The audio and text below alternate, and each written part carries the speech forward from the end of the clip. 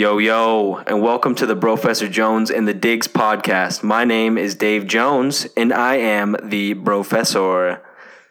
My name is Danny Jones, and I am the Diggs. Brofessor Jones is a podcast dedicated to the art of film and cinema. Every month we choose a certain theme and pick 3 movies within that theme. Every week we break down one of those movies for our movie of the week. And this week we're talking about everybody's favorite 1996 classic, Scream, directed by the one and only Wes Bentley. I'm craving a better name there. Professor. Oh, sorry. Everybody's favorite director, Wes Anderson. I don't. 2 down, 1 to go. Just kidding. It's the everybody's favorite Wes Craven. There's way too many Wes's in the film community, so you get those mixed up all the time. Wow, so funny. So glad that you made us restart the podcast just to do that joke. I thought that joke was really funny, and we did it right before we started this one. But in the beginning, we had a little audio issue, so we stopped it and restarted it. And I said, "Dave, you have to do that West joke again." Hearing it for the second time, that was. The thing is the second time I told it, and my heart wasn't in it. You know, I know. I could tell. I didn't care about the joke as much, so. I apologize. Wes Anderson. Yeah. All right, so we're going to talk about Scream in a little bit, which we're both looking forward to, but we're going to start in with the Bro Down, which is a segment in which we discuss something that was particularly relevant to us this week. Doesn't necessarily have to be about movies. Very well could be about movies as well, though. I'm going to let you kick off this week's, though. I think that I started the last time, so you go ahead. Mine is just something that I saw this last week, and I'm sure everybody recently saw. Team USA failed to qualify for the World Cup. So there you go. I'm so glad you brought that up, man, because gosh, what was that? Was that like on, would have been like last Thursday or something like that? Yeah, I think it was exactly a week ago. I think it was last Thursday. They lost to Trinidad and Tobago. It sucks so much because the World Cup is something that I love watching. I'm a big fan of any international sporting competition, and I really enjoy soccer as well. And so getting to root for the United States soccer team every 4 years is something that I really, really look forward to. And it's just heartbreaking that we're not going to be in the World Cup this summer. I mean, it's just, it sucks. And it's almost like you just can't even believe it. Dude, it's surreal to me. I mean, maybe surreal is the wrong word to use, but I mean, it's just, I cannot, it's a nightmare. It is, yeah. I'm living in a nightmare in which the World Cup is not going to have the United States. It sucks, man. It's just a super, super big bummer. And, but I think that that's also a big wake up call to the soccer community within the United States, and that's really embarrassing. It's really embarrassing that we're not going to be. I mean, we have one of the largest populations in the world, and we have, we should be in the World Cup. We really, really, really should. We should have one of the best soccer programs in the world. I mean, yeah, with 340 million people in the United States and all of the money that goes towards athletics, I mean, we should have a good soccer team to represent us in the World Cup, which is the biggest international sporting competition there is. It's just, it's embarrassing, dude. It sucks. It's extremely embarrassing. There's been a lot of people that have really called out the United States men's soccer team, because we always do really well in the Women's World Cup. They won, didn't they? Yeah, did they win the last time? I think they won the last World Cup.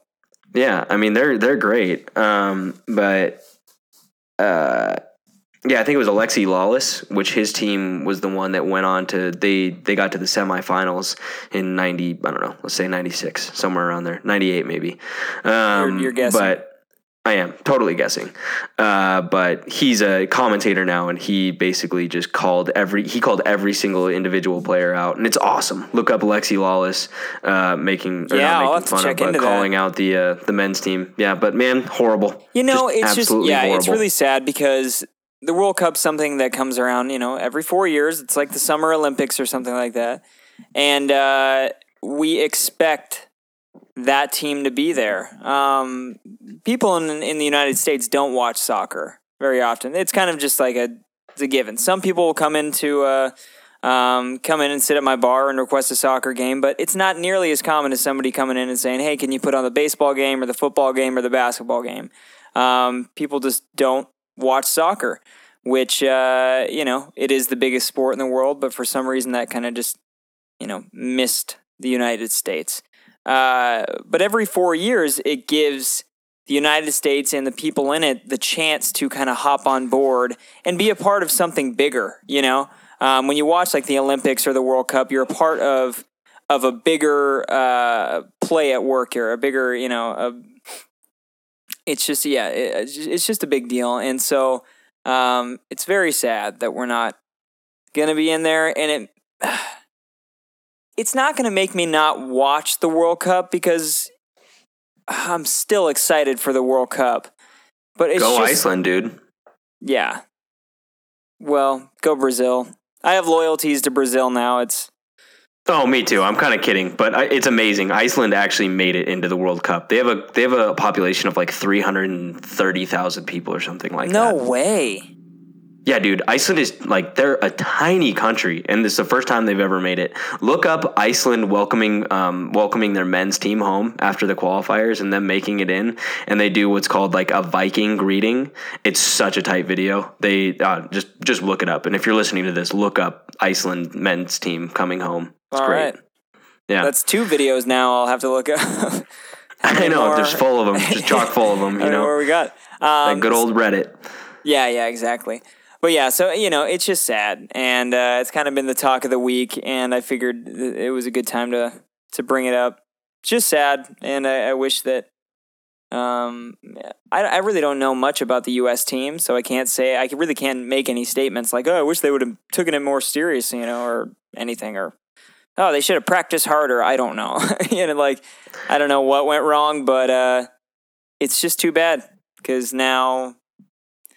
I'm excited to go for Brazil or go for, these other teams and watch it, but there's something about rooting for the United States in these things that's just like, it's just special, Yeah, no, I hear you. And like something that, the only criticism that I've heard from a lot of people is that the men's team doesn't utilize younger talent as much as it should, that they play the same old guys every 4 years. And so you'll see, obviously like Josie Altidore and Clint Dempsey and, Tim Howard is one that he's getting a little bit older. And so people aren't sure if he's the best man for the job. But hey, we were all there 4 years ago and we saw that game against, I think it was Ghana, which it was just crazy, the amount of saves that Tim Howard had. But there's a lot of the players that you could utilize some younger talent, kind of dive into that U20 team and see what kind of energy and youthfulness, revitalization for the sport we can get. But either way, I think that, this is kind of a blessing in disguise. It sucks a lot that we're not going to be in the World Cup, but maybe this will be a wake-up call for a lot of people to, I don't know, support their country and just revitalize the men's soccer program for the United States. Like let's get some good people in here and like let's care about it and like take a bunch of college kids. Kurt Russell did it. Exactly. Happened in 1980 and it worked. Do you believe in miracles? Yes. Says Al Michaels. But yes, says Al Michaels. I had a dream about Al Michaels the other night. Funny enough. Really? Yeah, I don't know what was. I don't even remember the premise of the dream, but I know he was there and he was doing something. I'm a big fan of Bob Costas and Al Michaels. Oh, and Bob Costas at the Winter Olympics when he had that eye infection. Oh man, that was horrible because it was just like there's nothing he could do about it. He has to be the guy. He has to be the announcer. Has to be on camera every night. And he's for the best. some reason, he just got a sty or pink eye or something. His cat farted on his face. Some horrible thing in his eye. Is there something wrong with that weird eye? Make sure to cross the T's and dot the lowercase J's. Anyway. Yeah, that was hilarious. Well, let's move on to your bro down. Yeah, great call on the soccer team.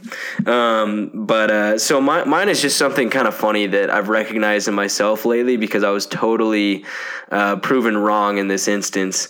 I'm definitely somebody that when somebody claims that something's amazing or it's like the best movie or the best TV show, sometimes you're kind of like, well, gosh, I don't even want to watch that. You know, that kind of against the grain or that hipster feel. And there's a lot of instances in which this has happened in my life, but one big one is because, you know, we podcast ourselves and I listen to a lot of other podcasts, and a really popular podcast is the Joe Rogan podcast. Yeah. And everybody always rants and raves about how good Joe Rogan is. And for me, I'm always like, the UFC guy, like, you know, like that's cool that's, you know, like it's cool that he does that thing, but I'm not really into, you know, UFC or like fighting or any of that stuff, that mentality. I'm not really into it. And man, I gave Joe Rogan a chance, and his podcast is incredible. I absolutely love it. He just talks about anything and everything with whomever. It's just amazing. He's such a good podcaster. Yeah, it's awesome. But I was just curious if you have any instances like that where there was something that you just delayed looking at or watching or reading, and then because you were like, I don't know if I'll like that, whatever, and then you do, and you're like, well, clearly, it's awesome. Absolutely. You know what I mean? Yeah. Like Breaking Bad was another one that I was like, I don't want to watch Breaking Bad. It's about like some science teacher cooking meth. Like, what is that? And then you watch it and you're like, oh yeah, that show's incredible. Yeah. It's freaking awesome. There's a lot of those, you know, there really is. It's hard for me to even like pick one. I think Entourage was one at one point. I was like, maybe I'll give this show a shot, see what happens. But for so long, I was like super against it. Then I watched it and I was like, okay, I get it. I get what the craze is all about. It's a good show. But there's a lot of, especially movies too. There's a lot of movies that people talk about all the time. And you're like, yeah, I don't know. I just don't really want to watch that. And then you watch it and it just kind of blows your mind. I wish people would do that with Speed Racer and me, because I've been saying it. Ain't I been saying it? I've been saying it for years. Speed Racer is so good. So go watch it. That happens with so many movies though too. Because I did that with I haven't seen Close Encounters of the Third Kind in a very long time. It'd probably been, maybe that's X-Files. That's not X-Files. No.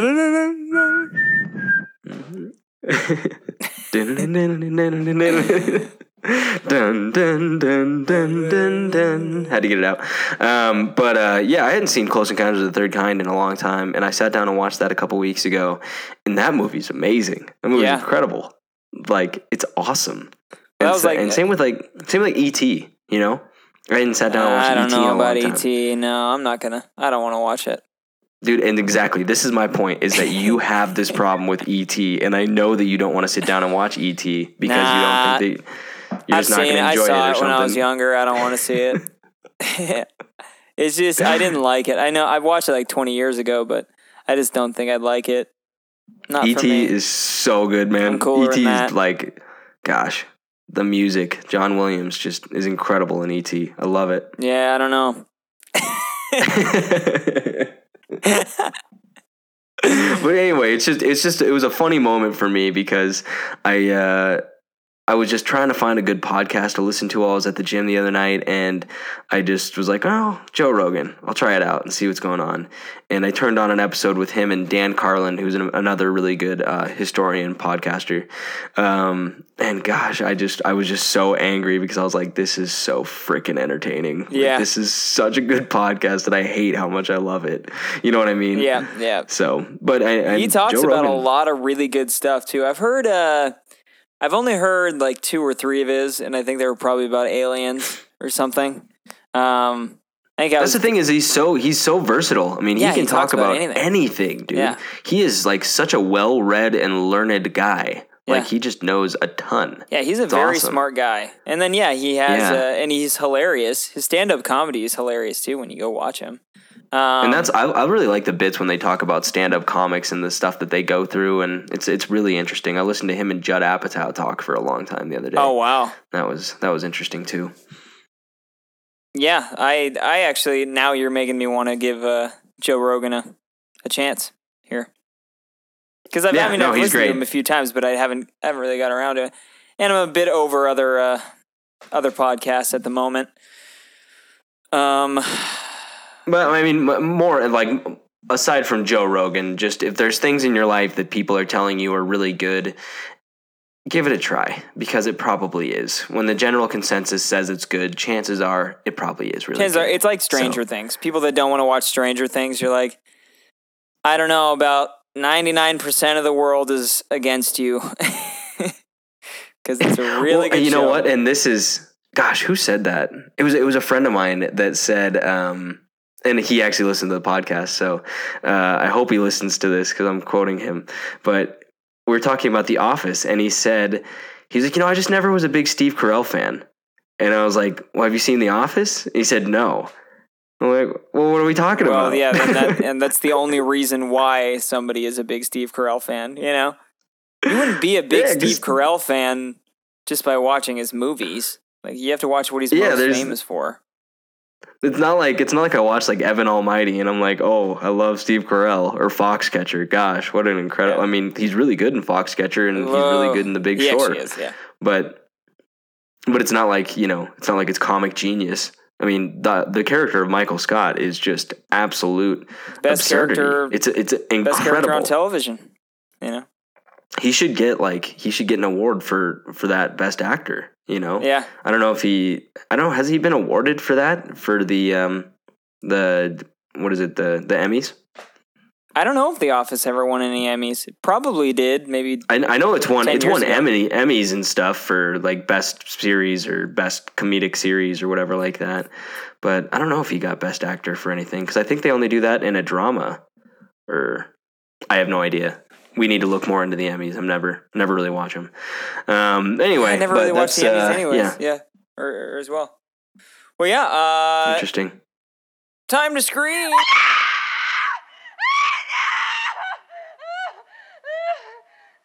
Oh, let's dive into Scream, man. Absolutely. So, why don't I'll start this one off, actually. So, We're going to talk about Scream. I would say that I've never really watched a horror movie, or let alone, I've never watched a movie that was like so geared towards me as the audience. You know what I mean? Yeah. Like, this movie is specifically targeted toward me, like somebody that just loves movies and loves everything about movies, and they completely reference the fact that they're in a movie the entire time. And it's beautiful. It's absolutely amazing. Like, it's such good storytelling, and it has a lot of that fear factor stuff going on it, Joe Rogan.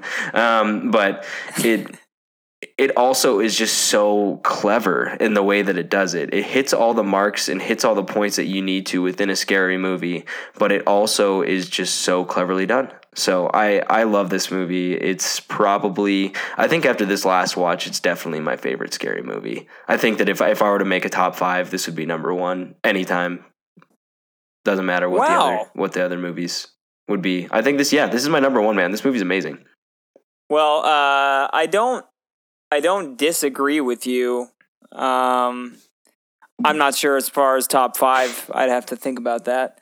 But yeah, I mean, this holiday season, it kind of came down to, it always comes down to a few movies. But whenever I think of Halloween, or think of scary movies, I immediately think of Scream, And if you go through, we still have some time before Halloween, and watch 2, 3, and 4, you're not going to be that disappointed. I know that like 3 and 4, especially 4, I really enjoyed. That's kind of like the newer one, came out a few years ago. You've seen 4, haven't you? Yeah. I liked 4. Yeah. I haven't seen any of the other ones as much as I've watched this one, though. I've only seen 2 and 3 probably a few times. Because 2 is like they're at college, and then 3 was there's a movie being made about the experience that they had. Yeah. Yeah. So. I mean, it's definitely better than I Know What You Did Last Summer. But yeah, no kidding. Yeah, I mean, I really love this movie. I love the actors in it. I love the total nostalgia, the '90s nostalgia from it. David Arquette, Shaggy from Scooby Doo. Matthew Lillard, man. Yeah, Matthew Lillard. He is. Well, let's talk about Matthew Lillard though as an actor. Aside from this movie, what do you think about that guy? Did he miss his moment in time? Could he have been a very famous human being or individual, but he just didn't get his opportunity? I think so, man, because movies were a lot cheesier in the '90s, and I think were this guy to be given like, I don't know, a serious role in a big budget picture nowadays, I think he could have done really well. He's a really weird, strange actor. Yeah, I don't think that I don't know if he necessarily could pull off like the leading man stuff, but I think that he could definitely pull off like exactly what he does in this movie, where he's kind of the side character that's really funny.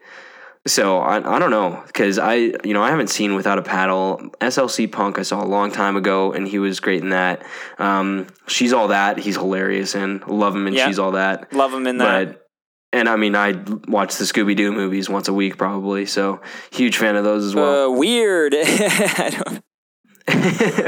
Reggie. Oh boy, that was bad. Scooby Doo. That's freaking Freddie Prinze Jr. and Sarah Michelle Gellar. Were they all in that?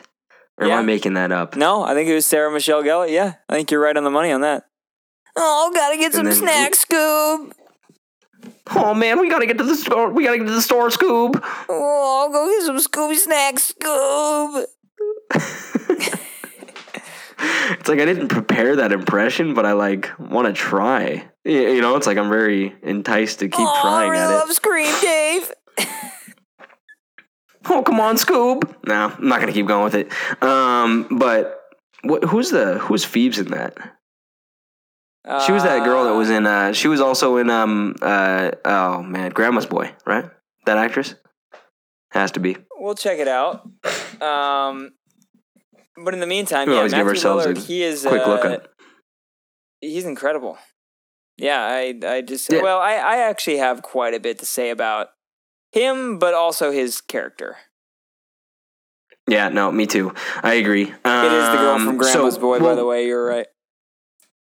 Nice. Yeah. Good one. Call. Yeah. What's her name? Well. Doesn't matter. Already exited. Linda Cardellini. No. Reminds me of those spaghetti noodles that are kind of like Italian? twirly. Yeah. It's like in a Hook where he's like, Neville. Is that English? Laughs at himself because it's obviously an English name. Cardellini. It's like, what else is she other than Italian? Yeah, I guess she's Irish. But so anyway, Wes Craven, director of this movie, and he did a great job. This is probably his magnum opus, you would imagine. This is definitely the best movie that he did. Yeah, and Hills Have Eyes, he did that earlier on in the 60s or 70s, and he also did Nightmare on Elm Street, so that could arguably be his best there too. But in my opinion, Scream is just the best. I'm not going to say, actually, let me take back what I said previously about it being my number one. No take back. No take back. Hey, I can't stand by that because I just thought of one other movie that what is that? Take it, but Signs. So if you're counting that as a scary movie. Well, I don't know. That's not, I consider Signs in a whole nother class of movies. Yeah, I agree. Not just like Halloween movies, but Signs is like a standalone, like it's an alien movie, so does it not quite walked into the boardroom, looked at him and said, all right, guys, here's the pitch. One word. Aliens. I put both hands up and walk out of the room. And he tipped his hat like this. Like this. Wes Craven, I think he's great. He's a creepy dude. I was watching an interview with him earlier. Very creepy kind of guy. But, I guess, I mean, so did we already kind of go through general thoughts here? Kind of, right? Yeah. We talked general thoughts. Kevin Williamson, I just wanted to note the writer for this movie. His name is Kevin Williamson, and he wrote The Faculty and I Know What You Did Last Summer. Oh, well, there you have it. So, man, he wrote like 3 of the best scary movies of that decade. I mean, it's crazy, right? I mean, The Faculty was great. And I Know What You Did Last Summer is a great premise. And had me and you not watched that together, maybe I wouldn't rip on it as much. That was so funny, though. Here's a small little side story. Me and Dave were at our parents' house, and we were just flipping through the channels, and I don't know, I think we were just going to call it an early night or something like that. And we saw that I Know What You Did Last Summer was on TV, so we kind of got to that channel and, kind of turned it on. And it was one of those Tommy Boy moments where I looked at him and I was like, I'm cool with it if you are. And he's like, no, I'm fine. I'm not changing it. And then we ended up just sitting through the whole darn thing. It had just started, too. It was like the whole freaking movie. It just started. It's not bad. Dude, what was that movie? Oh, man. That was when we watched Airheads. And I was like, no, dude, Joe Mantegna's in this movie. And you were like, no, he's not. And then it went through the entire credits, and it said, and Joe Mantegna. The opening credits, and I'm just clearly saying he's not in it. And it says, he was doubting me so hard, and I was like, no, Joe Mantegna. And Joe Mantegna. Dang it. Any other actors you wanna point out here, though? I mean, we got Matthew Lillard, David Arquette. Not the greatest career with David Arquette, but gosh, I love him. Well, he married Courtney Cox, right? Yeah, they fell in love on the set of this, so that's cool. That's fun. Courtney Cox, great, love her. Love Courtney Cox. Absolutely love her. Yeah. And well, let's just get into the movie, though. Yeah. So. Let's just the first scene, I mean, really sets the tone for this film. You have a stranger with a very awesome sounding voice that calls and talks to Drew Barrymore, and it's just this kind of very, very creepy and weird conversation that he has, and it's kind of flirty. It's like she's kind of into this guy, whoever it is. She thinks it's one of her high school friends messing with her, and then he says, "I want to know what's your name. I want to know who I'm looking at."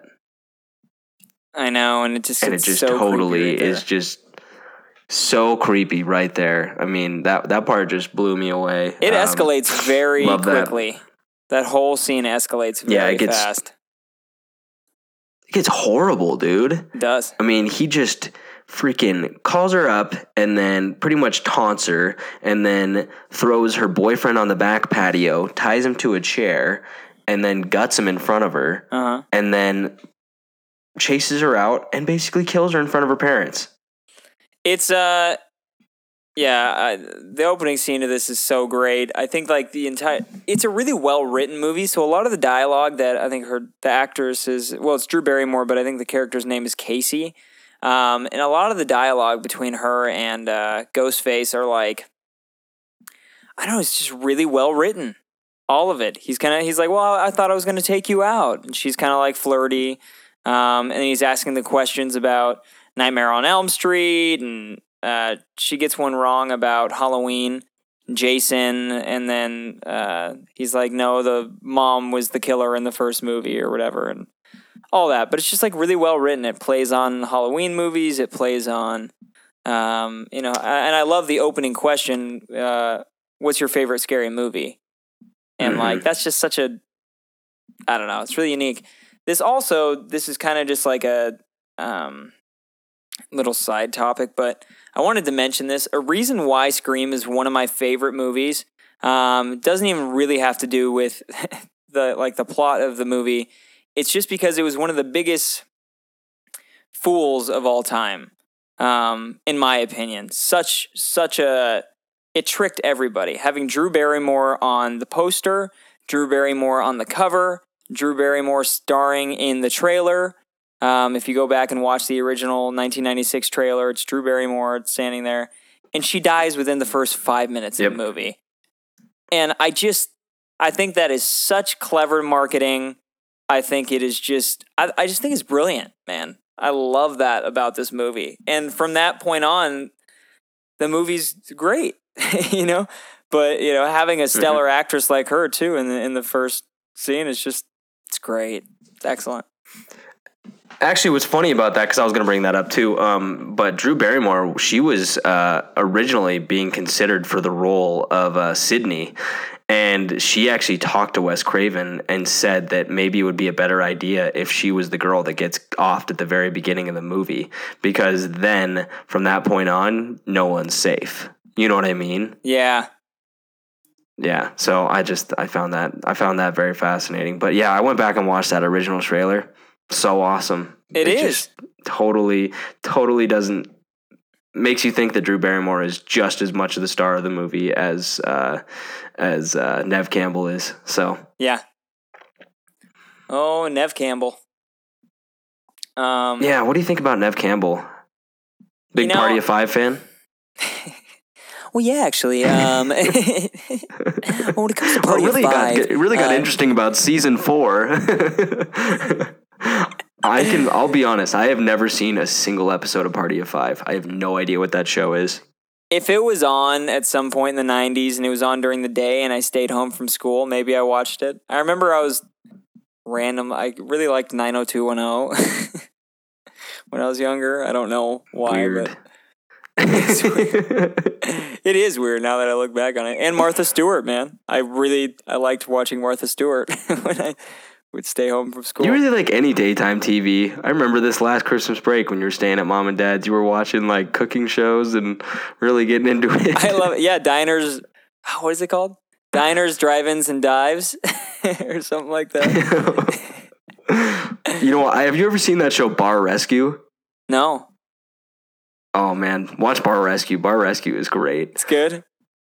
Yeah, this guy goes into like failing bars or restaurants and pretty much like turns everything upside down and like restructures their business model and turns them into a success. And he's such a like jerk about it. Like he's such an arrogant, just human being. It's beautiful. But I mean, he's like, I don't know how they get away with it.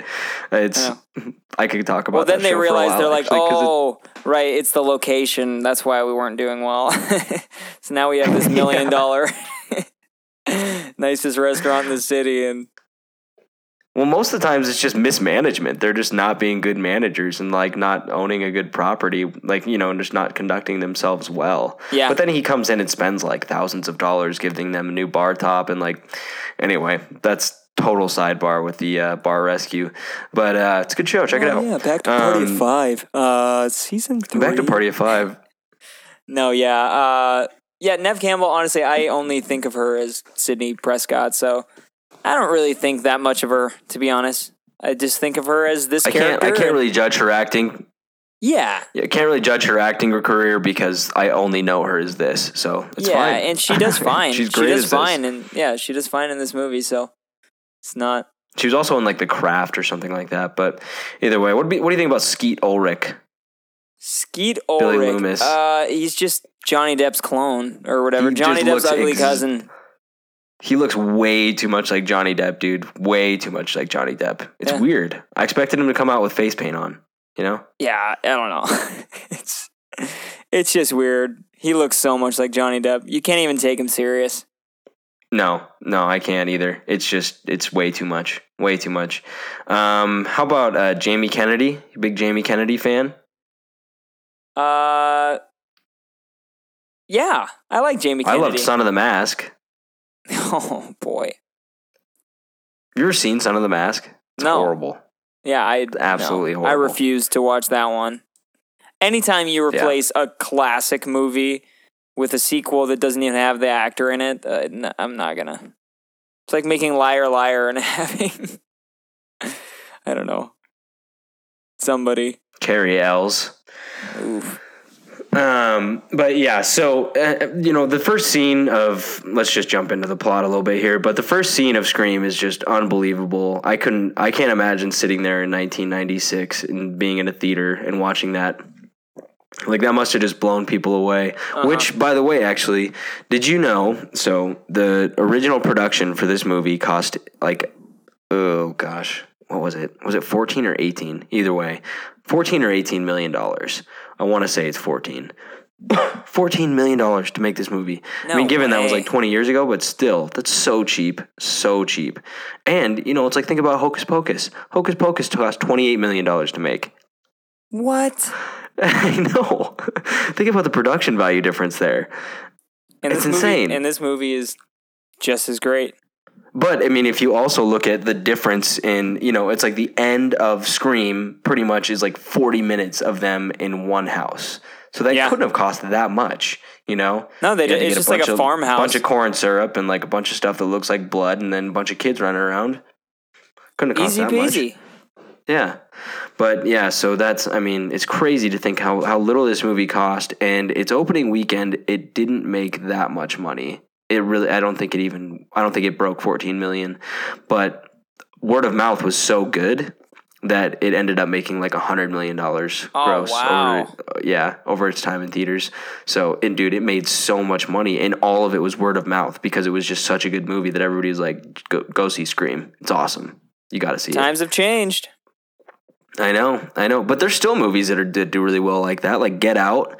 That was a super, it was like a scary movie that got really good reviews on Rotten Tomatoes and kind of had a limited time in theaters, and then they actually put it back in theaters because there was such high demand to go see it. I was one of those people that went and saw it after it came back into theaters, and it was fantastic. Yeah, I just saw it for the first time like 3-4 days ago. Oh, really? How great is that movie? Oh, it's great. Yeah. Love it. It's just, it's trippy. It's a very trippy movie. But that's neither here nor there. But yeah, so it's just amazing how much money this movie made and how little they spent on it. $14 million. I could probably come up with $14 million. No kidding, right? Take out a loan. Take out a large loan. Ruin your life. Take out a loan of $14.5 million. Take out a huge loan, ruin your life. Yeah, it sounds like a great idea. Sounds great. Can I get a loan for $14.5 million? What's the half for? To pay back the $500,000 I already owe.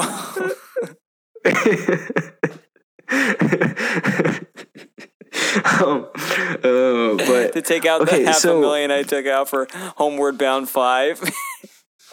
Yeah. No, never mind. Here's something that I want to talk to you about though with this movie, because there's just a general reaction from all the students in this school as to what's going on. And I know that it's a movie, but I just want to get your take on it. Like, from this point on, we're talking all spoilers. So if you haven't seen Scream, go see it. It's amazing. I don't know why you haven't seen it by now. Go to the theaters and see it. It's out now. Yeah, but we're going to spoil everything. So when they go back to the school, everybody's like treating it like it's just like this huge, crazy, fun thing that happened to their town. I know. And there's that one moment where the kids go running down the halls in the Scream or in the ghost face outfits, and like Matthew Lillard like laughs and is like, it's like freaking Christmas around here. Yeah. And although, he has a different reasoning for saying that, but I would say that his actions are representative of the general student body, and everybody is very insensitive to the fact that one of their peers got gutted and like totally just killed in a horrible way, as well as her boyfriend, one other of their peers. Doesn't it just seem strange? Like, yeah, they're all so into it.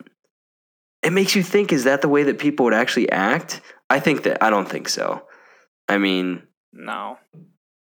It kind of just like exaggerates what some people would be like, maybe, some kids would be like. Yeah. Because I feel like there might be that tone. Some kids would be like, to their friends on the outside being like, oh my gosh, that's horrible. But then to their friends being like, gosh, dude, that ghost face guy is awesome, or whatever, So it's just kind of like a over-exaggeration. Yeah, maybe it would highlight the conversations that take place behind closed doors when nobody else is listening. You put on that brave face, or not brave face, but sympathetic face for whatever's going on. But then some people, their true colors come out. Possibly something like that. I don't know. But yeah, crazy. I just found that so interesting. But that scene actually does bring up one of the funniest parts of the movie, Henry Winkler, Principal Henry. I know. Which It's so funny, but he's not funny in this movie. Not really. No. He says very few lines that are very, very comical in any way. But so funny that he shows up. I actually, here's a line for you that I wrote down of his. I hope it's not your favorite line. I don't think it would be. No, it's not. It's not.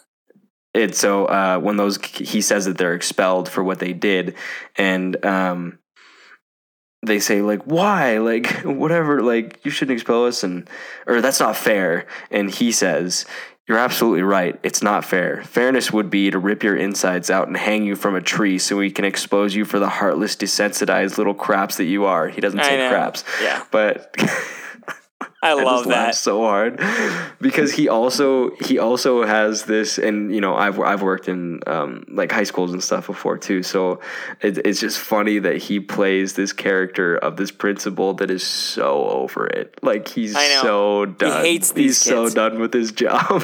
These little hyenas. We've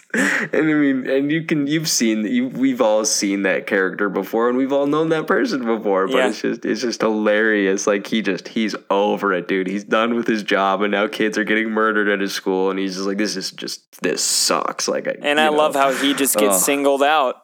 It's like he barely has any scenes, and then he has that one scene, and then they just single him out for a death scene, and you're just like, oh no, the principal guy is like one main character. He's like the one non-main character that ends up getting like killed too. Yeah, they don't like single out like anybody else, like any of the main characters. No, nobody else besides like the Tatum. Tatum. Oh gosh, Sydney's best friend. That was almost my favorite scene. Yeah, that's one of the best death scenes. But real quick, back to Principal Himry. It's just so like. That's another point where the kids are just so messed up is when he gets that call and says that Principal Himry's hanging from the goalpost or whatever. Let's go before they pry him down. It's like, oh my gosh, you guys, you're horrible. They're like, well, what are we doing here? We got to go. It's like, you're disgusting human beings. Yeah, you want to go see your principal's dead body? That's so awful. Hyenas. Vicious hyenas. You disgust us. Yeah. Yeah, man. But anyways, so aside from that, do you want to jump into favorite character, favorite line, and all that good stuff? And then we can kind of jump into. Is there anything else from the first half of the movie? I mean, your favorite scene or whatever might be from that anyway. But anything that we're leaving out? Dewey. No. Oh gosh, we didn't even talk about. Well, he could come up. So. I mean, maybe. I mean, I think Dewey's great. I love how he is. Is Dewey not your favorite character? No. See yours? Okay, cool. He's not mine either. So let's just talk about Dewey. Let's talk about Dewey. Great. Let's do it. Let's talk about Dewey. I heard that David Arquette argued his way into this role. I don't know if there's any like gravity to that information, but I heard that it was supposed to be kind of like a buff dude, and they ended up choosing David Arquette because it would be funny to have kind of a less masculine guy play that role, and he added a lot of humor to the character. So, wimpy older brother. He was really funny. Yeah, he was really funny, like the deputy that's not being taken seriously. And there's that moment when Sydney goes back to their house and he runs out of the room with his gun. I know. And he picks up the phone and goes, "Hello?" I know, when it's clearly hung up.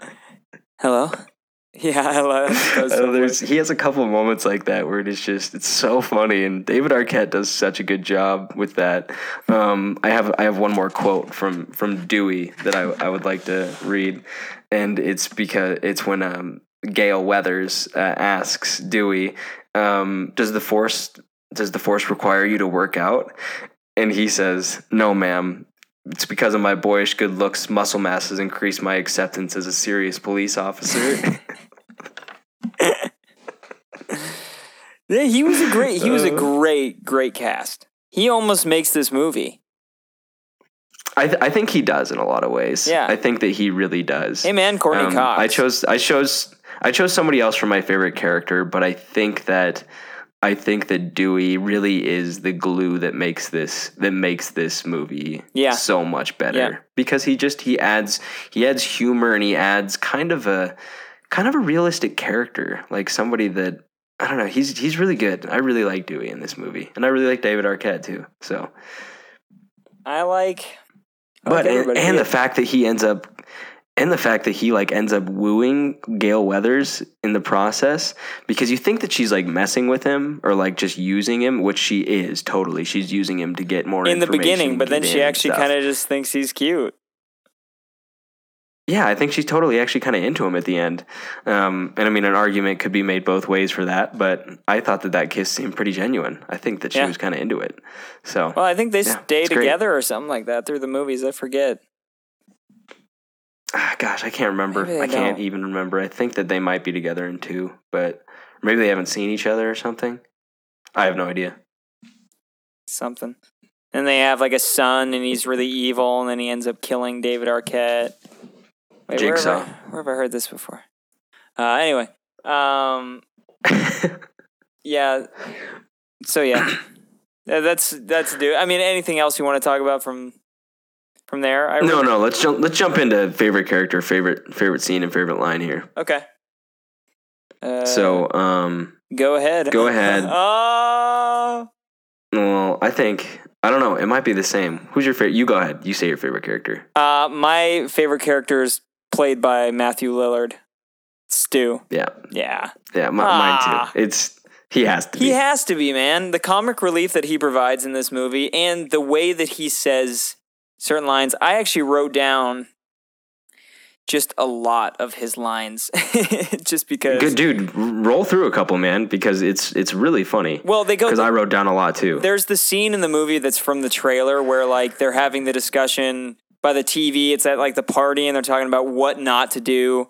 What you can't do in a scary movie, and the first one's inappropriate, and then second one is you can't say "I'll be right back." And then Stu's like, "Hey, I'm gonna grab a beer. You want one?" And he's like, "Yeah." And then he's like, "I'll be right back." Woo! And kind of ducks into the kitchen. I just think, you know what though, I love that part because Jamie Kennedy's character falls for it so hard. I know, it's so amazing. You want a beer, man? And he's like, yeah, sure, and starts going again with what he's gonna say. I'll be right back. Oh man! And how many times have you delivered that line? How many times have you said that when you're in a group of people?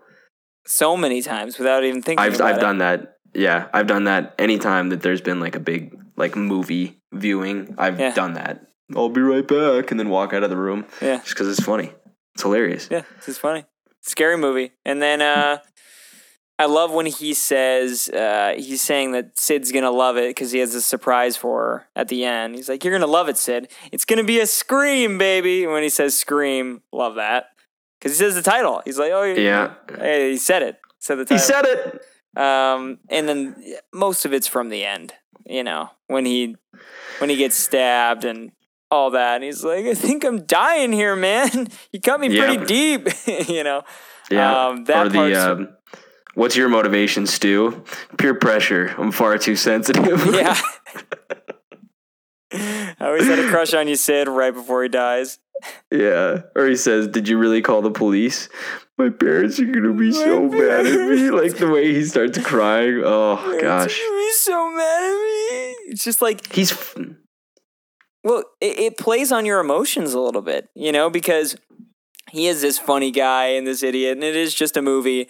But then you're watching it, and especially when he's dying, when he gets stabbed by Billy, and he just gets stabbed a little too deep, and just not where they probably planned it. And he's starting to realize that, and he's coughing up blood, and also the parents thing. You're like, oh man, this is just a kid. Even though he doesn't look he looks like he's 25 years old, but he's actually 30. Older than he was older than David Arquette. Really? Yeah. You can see that. I mean, he looks older.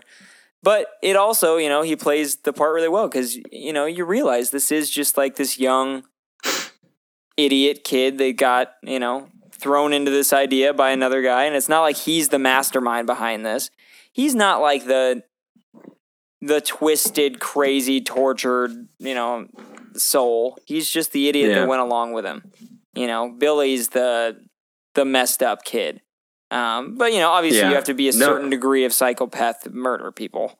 But yeah, no, I agree. Cause I found myself like sympathizing or at least, you know, feeling bad for him a little bit at the end. And you kind of do have to constantly remind yourself when you're like, well, you know, peer pressure or not, you killed people. You murdered a lot of people, you know? Yeah. So you're like, there's no getting out of what you did. I mean, you're a horrible person. Sorry. We like you, but we do. But you're not good though.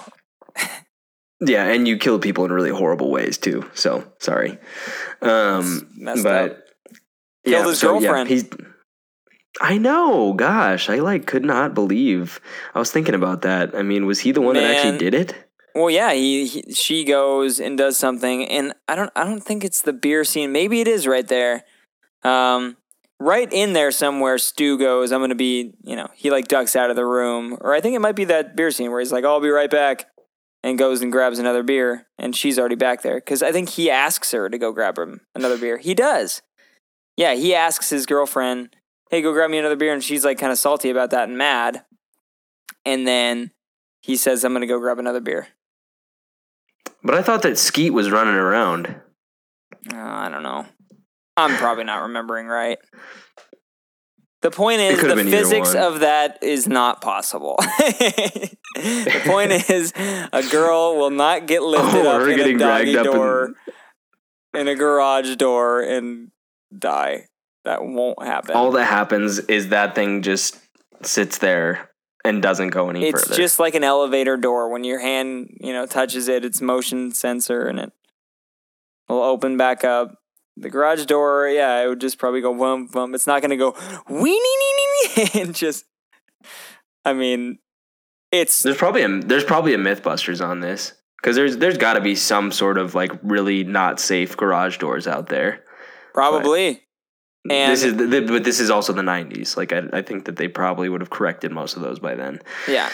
Either way, I mean that was a cool death though. It was definitely great. One of the better scenes for sure. And the way she like doesn't really think that it's gonna happen to her, and then she slowly realizes it when he pulls the knife, and it's like, oh. And I just love how cheesy that whole scene is though, because it's like it gets scary for a second, but then when she runs away and gets caught in the doggy door, and she's like. Just barely like crawling out of it, and then it starts going up. You're like, oh, okay. There you go. This is not really very good happen? For you. Yeah, so. Are they really doing this? They're gonna have her die like that, and then she does, and you're just like, I don't know. It's oddly satisfying in a way, though, having somebody die in a garage door opener in a movie. Well, they prey on like the way that we indulge ourselves in the Saw movies and all that stuff. There's an odd satisfaction in watching people get killed in crazy ways, I guess. It's strange, but that's what we as a society have deemed okay. So, and hey, I fall into that. It was a great scene. Well, yeah. Into the doggy door. Okay, so let's move on to what were we doing? We did favorite characters, so let's do favorite scene. Okay. You go. Okay, I'll go. My favorite scene is actually, it was mentioned at the beginning, but my favorite scene of the movie is just like almost like an emotional thing with me, just because I just can't imagine how it would feel. It's when Drew Barrymore, Casey, is dying and she's crawling in the lawn and she sees her parents walking up to the door, but she's like right there. Like she can see them. She can like reach out to them, but she can't scream for some reason. She can't, use her vocals because she's just like so much pain or something like that. So she can't like get a scream out, so much adrenaline or whatever. And her parents just like walk right past her. And I just think that scene is just so like, I don't know, it hits you on a lot of levels. It hit me on a lot of levels. And it's one of those scenes that I've remembered from this movie for a long time. Just because it's just, God, it's so messed up, man. It's just so messed up.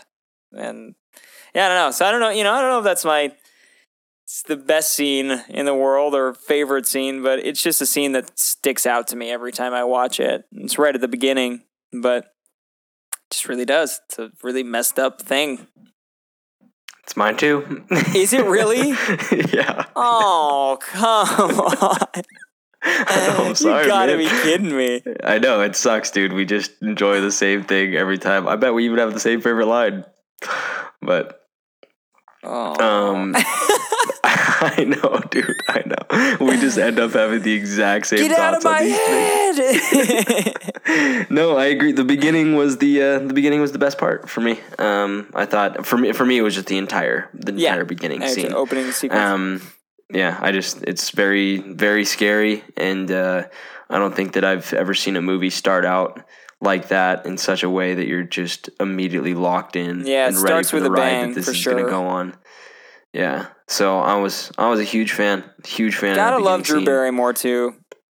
Mm-hmm, I don't think I honestly don't think I recognize Drew Barrymore enough. I think her acting career has been great, and I've pretty much loved everything that she's been in, especially like nostalgic movies like Wedding Singer.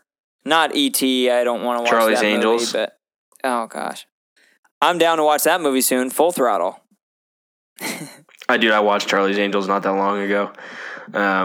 Not by choice, but it actually was. But actually, I chose it. Not by choice. I was like, you're dragging my... I'm like, oh no, I don't want to watch that. I have to watch Charlie's Angels. Kind of excited about it though. Good flick though. Good flick. I love Drew. She's great. She's fantastic, and she's incredible in E.T. So. Yeah, I don't know. I just don't. She's so cute in E.T., dude. It's insane. Adorable. If you haven't seen the movie, and go to your nearest videotape store and buy it, or rent it, and watch it. Will Ferrell. Harry Carey. No, not Harry Carey. No, it's the Actor Studio with What's his name? Gosh, I don't have it. I can't remember. Oh well. All right. Well, let's roll forward with favorite line. There was something I was going to bring up though. Just because we had the same favorite scene, I'm going to throw in an alternate favorite scene. Cool. Just because I think that it's one of my favorite parts. Is just the rules that they have for living through a scary movie. I thought that wasn't my favorite line or anything, but I really like that scene. Well, it's funny. That was my second. I was thinking about using that scene as my favorite. God. But yeah, I really like the rules. You know, it's like if you drink or do drugs, you're gonna die. Yeah. Like you can't go upstairs alone with another significant other, you know, like you're gonna die, and like it's just great. Yeah, I know. It's great it was my favorite. I know, it's great. Yeah, it's my second favorite too. I'm not explaining it to you. I'm explaining it to the listener. I know it's good, David. You told Bran on the phone. He told me. Did I urinate on your rug?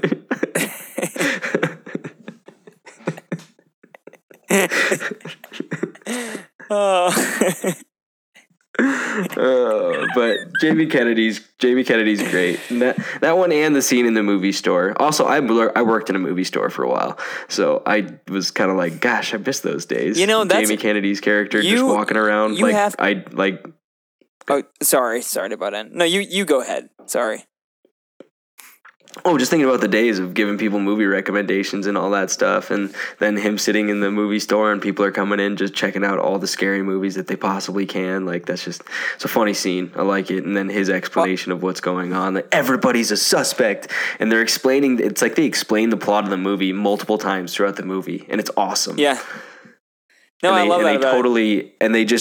They use misdirection so well. It's like they say exactly what you're thinking, and they're like, maybe, I don't know. And then they just keep the plot moving forward. It's beautiful. If you were the number one suspect in a murder case, would you be standing in the horror section at a video store? I love that. Yeah. No, I was going to say, though, you have to be probably, one of the last, like the last generation to work in movie rental stores. Oh, totally. Yeah. That's not even a job anymore. Nobody's going to do that. So that's a pretty cool thing that you can say. It's like, yeah, I worked at a movie rental store when I was younger. Movie gallery. I remember it. I was so good at that job too. Yeah. They paid me minimum wage, and I gave out the best movie recommendations. I would have loved it. People were like, should I think that was the year that Firewall came out. And they're like, what do you think about this movie? I was like, just because it has Harrison Ford doesn't mean it's a good movie. You might want to think about something else. Literally said that. Might want to think of Raiders of the Lost Ark over there. But all right, so here I'm gonna go ahead and say my favorite line. Perfect. And we'll see if it's yours. So they're up in the bedroom, and Nev Campbell says, "But this is life. This isn't a movie." Do you want to finish it? Sure it is, Sid. It's all a movie. It's all one great big movie. You go ahead and finish it, Dave. Only you can pick your genre. It's almost, I don't know. That is crazy. That's pretty amazing that we came up with the same three in this movie. Like the opening scene, there's a lot of scenes in this movie. To pick that as your favorite scene, Stu is understandable. This line is very obscure. It's funny, yeah. The other two were passable. It's like, okay, I understand why you picked both of those, and I understand why I picked both. It just makes sense that we picked those. But this line makes a lot of sense too. Yeah. But it's like, obviously we were both paying attention a lot to the movie and thinking about what our favorite line was going to be. And as soon as that came up, we both went ding, and we're like, yep, that's it. That's my favorite line for sure. This isn't a movie. Sure it is, Sid. It's all a movie. It's all one great big movie. Only you can pick your genre. But this is life. This isn't a movie. We just keep repeating it again. Here, go ahead again, Dave. Yeah. But no, I really like that. And as soon as he said that, it just echoed like an idea that I always have in my mind. And just because I'm such a big fan of films and movies, I always look at my own life and want things to play out like a movie. And even, it's like I've had like horrible moments in life. And, I always think about how this would look from the outside, even though in those moments. And it's like... it's like you always try to like over dramatize things just a little bit because you just want your life to play out like a film, you know? Yeah. And so even in like the saddest moments of my life, I've always kind of I've like wanted to embrace that moment because I know that this is a big scene in my life. This is a big moment in my life. And in the best moments too, Yeah. I can remember specific days of my life that were big days in my life. And, those were big scenes for me. And so so it's just that he totally echoed a thought that I have all the time is that I picture my life as a movie and I'm the main character and you'd probably win best supporting actor. So good for you, dude. Well, yeah. Thank you. I don't even know what to say. I want to thank my parents, for sure. If you believe it, you can do it. Yeah. No, I completely agree. And yeah, even in hard times in life, because I pictured, my life a lot like that too, and picture it as, like a movie, and this is a big scene for me. And you kind of picture in your head, well, yeah, this is a really hard time, but the rest of the movie has to go on and wrap up somehow. So this is just a scene, and that actually does help sometimes. And we'll see if, see how that moment in time changes the protagonist. Will he be a dynamic character and actually have a character arc that changes him for the better? Yeah. Absolutely. Think about your own life. Exactly. Is this going to change? Take every experience. Yeah. Take every negative experience and make it a positive. Learn from it. So, yeah. Absolutely. Cool, man. Gosh. Well, we really got something out of this, didn't we? That was good. I like that. We got something out of this. That was even more than I thought about at the original time. Yeah. I mean, I don't even know if we watched like Shawshank or something like that we might find something that deep. It's all in that line, though. It is. And it's really... But it's because... And and I like that is like the... So let's maybe move on and talk about the motivation for each of the killers. Okay. So Billy Loomis, his idea... Yeah, Johnny Depp, young Johnny Depp, or weird looking Johnny Depp.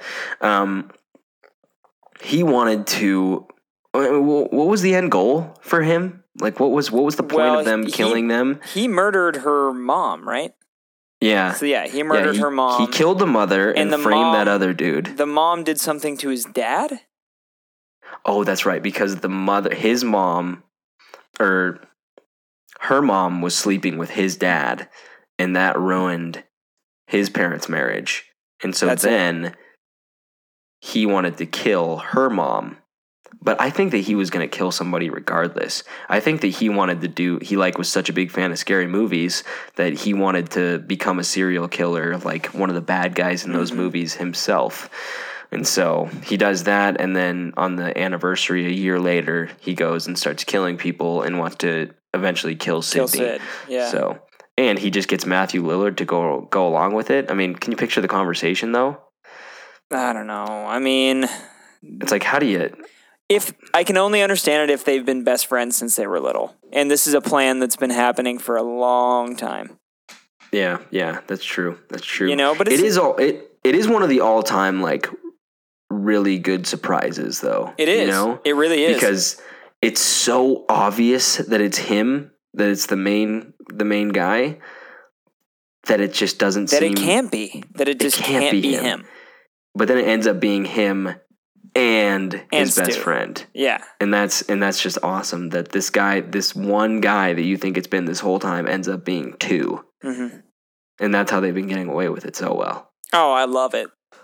Yeah, it's great. And then, I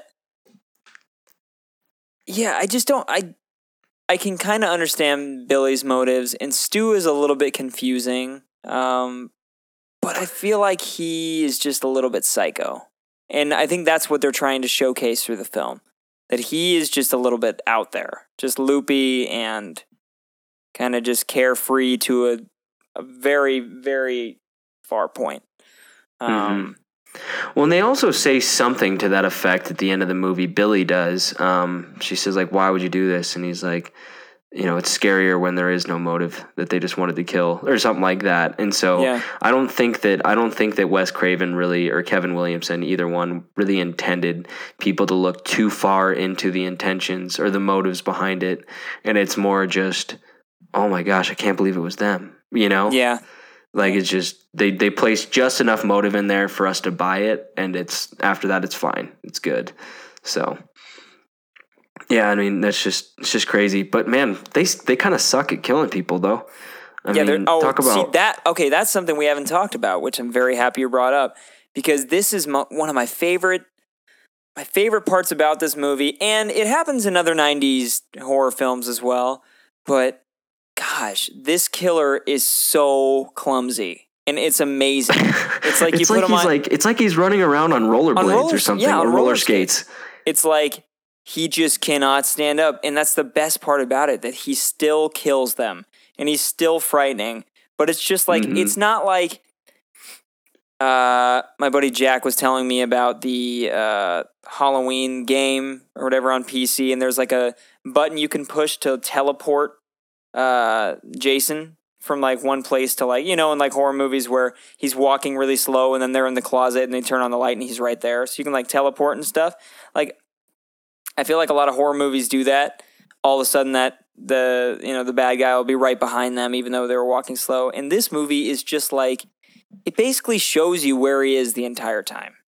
Like, it shows you what he's going through as well. In the beginning, it kind of shows him going through the kitchen and, you know, kind of hunting for, he's, at the end of the day, he's just a clumsy idiot, but he's he's a real person. There's a real person under that mask, and he's trying to kill you. And then he does, you know, kill people. And that's like the frightening part about it. But it's just so funny how clumsy this killer is. Oh, he's just falling everywhere. He's like the Dick Van Dyke of scary movies. It is, you know? Yeah. Just tripping over tables everywhere he goes. Just, oh, God. They need a cop scene, you know? They need, like, the cops to catch him, and, like, 4 or 5... like 1920s cops roll in with their batons and they're like hitting each other on the head and boop, oh, you know. Yeah, totally. Gosh, no, it's quite funny how horrible they are at killing people, but they still manage to get away with it. But I mean, you know, that's something that nobody really expects to get killed, and nobody knows they're in a horror movie until they're in a horror movie. Yeah, exactly. So it's like, that's, we were always screaming at the screen like, he's right there, you idiot. I know. And it's like, why would she know that? You know what I mean? Why would they know? Why would you know that he's right there? Yeah. And then Cedric Diggory pops out and goes, "Take my body back." Sorry, I don't know. Take my body back to my father. I don't know why that popped in my head. I don't know why I did either, but I love that reference. So. I was just picturing you in a movie theater yelling that. Then the person's like, "What?" Trying to like understand what you're saying, and then they die. Then the ghost pops out of the screen and is like, "Take my body back." I don't know where my head was on that. You doing all right? I don't know. That talk we had earlier, I just getting a little loopy, going on over an hour here. I don't know. I'm just not feeling too well. Brings us back to Patrick Swayze, Ghost. There you have it. Full circle. Okay, are we leaving anything out here? I think we're closing the loop pretty well here. Good. I think we're doing really good. Yeah. I just feel like there was another point that I might have wanted to bring up, but maybe not. Oh, yeah, no. The best part, one of my favorite scenes, and it was up there for my favorite scene, is the very ending when, first of all, Courtney Cox ends up kind of saving the day and shooting him and all that stuff, and that's cool. Or no, she brings the gun, and then Nev Campbell, or Sydney ends up shooting him, right? I think and then Courtney Cox shoots him first or something like that, and then Sydney shoots him at the very end. Oh, yeah. You're right. Not my movie. She says that line. But yeah, when they're all standing over him as he's laying there, and he's like, "This is where the killer arises one last time to give the audience one last scare," or something like that. And then he just actually does immediately after he says it. There's like not even any reaction time. He just, and then gets shot in the head. It's like, I love that. That was such a good moment. Such a good moment. It's just self-references itself so many times. It's amazing. Extremely clever. I love it. Yeah, really, really clever storytelling. Very and I funny. think that's why if I'm doing my favorite movie or favorite scary movies, this is probably my number one. It's definitely in my top 3. So if I'm including Signs in there, then I'll probably throw Signs in above this because I love Signs. But I can't think of any other scary movie that is better than this. Well, this just has like a film essence about it. It's just so well done, and it has like American Psycho kind of written all over it. Like a very kind of like funny, witty, dark humor almost, even though it's not going for like funny, but it is. Oh, it's almost like the movie that when Kevin Williamson decided to write this, it's like he wanted to pay homage to the scary movies that have come before, and write like a new type of scary movie that was, and it's just, yeah, I think a lot of it was trying to pay homage, but also create something really cool. I love it. I love it too. Yeah, I think that's the baseline. I like Scream a lot. Well, okay, but here's the deal. Do you think this movie's better than School of Rock?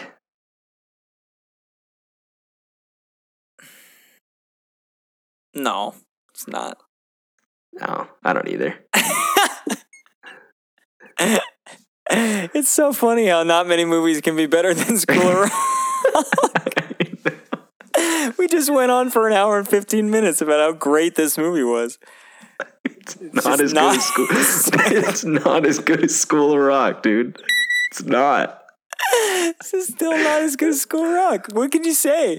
You put Jack Black behind Ghostface there, and that's really the only option. I was trying to think. It's like every time they answer the phone, it's like, what's his favorite scary movie? Oh, man. That's the only option though, is to have Jack Black as Ghostface. There's no other character that he could do. Yeah, detective maybe. I mean, I was thinking maybe the principal. But, yeah, he'd be a good side role. You already got the Fonz. I know. As the principal. I mean, maybe that's why they had Henry Winkler be like so like hate on the kids so much, is because he was that kid. Yeah, probably because he was that young punk. Yeah, what Mama don't know. I always picture that scene. I know, me too. Anytime I think of Henry Winkler, I think of that scene from Waterboy where he gets the tattoo on his behind. Hilarious. That's so funny. Yeah, it's not as good as School Rock. Yeah, no, it's not. It's not nearly as good as School. It's close. It's definitely along that same line. Yeah, it's within a couple tiers. Yeah, it's right. It's right there. It's ballpark. Yeah. All right. Well, does that wrap it on up? Yeah, that's it. Go see, if you haven't seen Scream, then why are you still listening? But go watch Scream sometime around Halloween. Maybe is this going to be our Halloween episode? Well, I think we're going to do another one afterwards as well. I think we have one. We have 2 more podcasts, I think, coming out this month. Yeah, we have a couple. I don't know when we're going to release this one. So, hey, maybe Happy Halloween. Maybe Happy Halloween. Maybe still Happy Halloween. Well, we actually have some big news from the Brofessor Jones podcast. We recently have been put on iTunes, and this is something that we've announced already in a couple of our podcasts. But this is a huge deal for us. I'm loving it just because on my phone now I can just download our podcast straight to it with the podcast app there on the iPhone. So if you want to, download our podcast straight onto your phone, go to the podcast app if you have an iPhone and just type in Brofessor Jones, you'll find us. So that's freaking cool. I love that. And if you're using the iTunes app, please go ahead and subscribe. And also another big thing is leave a review. If you give us 5 stars and leave a review on there, it helps other people get out there and see the podcast. So that helps out a lot, and we'd really appreciate it. But yeah, definitely subscribe, and yeah. Yeah, keep checking us out. Also, huge news from this week. We are finally finished with our website, and it is up and it is live. We're at www.brofessorjones.com. And it was a lot of work. It took us a little while longer than maybe we wanted, but we got it up and we're really excited about it. So. And it looks great. That thing does look so tight, dude. Good work. Thanks. Danny made most of it. So I made it. Yeah. It was me. I made it. And besides that, as always, social media, Brofessor Podcast on Instagram. Please check us out. You can find me at Daniel Hunter Jones on Instagram. Dave is at DaveTJ23 on Instagram. That's right, Dave, right? Mm-hmm. That is correct. DaveTJ23. Michael Jordan. Yep. That's why I always remember it. Best basketball player of all time. And Facebook as well, Brofessor Jones. You can find us there. SoundCloud, as always, our main platform. That's how you guys have been listening so far. So thank you so much for the support. Share us around. Sharing is caring.